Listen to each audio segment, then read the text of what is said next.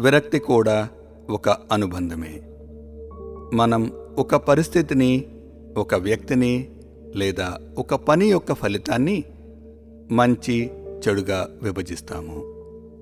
ఏ అభిప్రాయాన్ని వ్యక్తం చేయని మూడవ స్థితి కూడా సంభవమే. శ్రీకృష్ణుడు ఈ మూడవ స్థితిని ప్రస్తావిస్తూ, దేనియందును మమతాసక్తులు లేనివాడును, అనుకూల పరిస్థితులయందు హర్షము, ప్రతికూల పరిస్థితులయందు ద్వేషము మొదలగు వికారములకు లోను కానివాడును అగు పురుషుడు స్థితప్రజ్ఞుడు అనబడును అని చెప్పారు. స్థితప్రజ్ఞుడు తన స్వంత అభిప్రాయాలను వదిలివేసి వాస్తవాలను వాస్తవాలుగా తీసుకుంటాడని ఇది సూచిస్తుంది.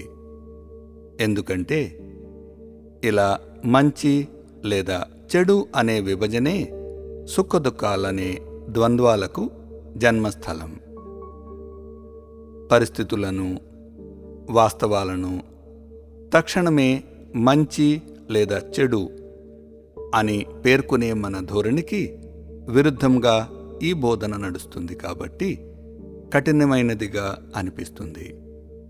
చెడుగా అనిపించే పరిస్థితి లేదా వ్యక్తిని ఎదుర్కొన్నప్పుడు అయిష్టత, విరక్తి, ద్వేషం స్వయంచాలకంగా అనుసరిస్తాయి. కానీ స్థితప్రజ్ఞుడు ఏ పరిస్థితి గురించి అభిప్రాయాన్ని ఏర్పరచుకోడు కాబట్టి అతనిలో ద్వేషం యొక్క పుట్టుకకు అవకాశమే లేదు. అదేవిధంగా మంచిని చూసినప్పుడు స్థితప్రజ్ఞుడు పొంగిపోడు. ఉదాహరణకు, మనందరిలో అందం, ఆకర్షణ, శక్తి కోల్పోయి కాలక్రమేణా సహజ ప్రక్రియలో వృద్ధాప్యమనే గమ్యాన్ని చేరుకుంటాము. ఇవి కేవలం ప్రాకృతిక వాస్తవాలు. కానీ మనం వాటిని అప్రియమైనవి లేదా చెడువని భావిస్తే అవి మనకు దుఃఖాన్ని తెస్తాయి. గాయం లేదా అనారోగ్యం వంటి విషయాలలో సరైన చికిత్స వైపు ధ్యాస పెట్టకుండా ప్రస్తుత పరిస్థితులను చెడుగా భావించడమే దుఃఖం. ఒక శస్త్రవైద్యుడు, సర్జన్ ఎవరైతే పరీక్షా సమయంలో బయటపడిన స్వచ్ఛమైన వాస్తవాల ఆధారంగా శస్త్రచికిత్స చేస్తాడో అతనిలాగా స్థితప్రజ్ఞుడు పరిస్థితులను ఎదుర్కొంటాడు.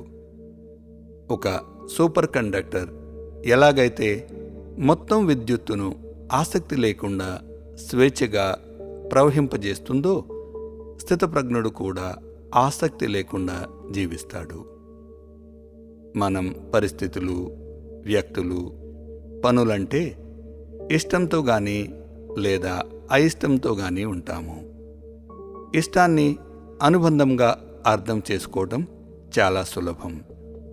అయితే అయిష్టం కూడా ఒక రకమైన అనుబంధమే, కాకపోతే ద్వేషానికి.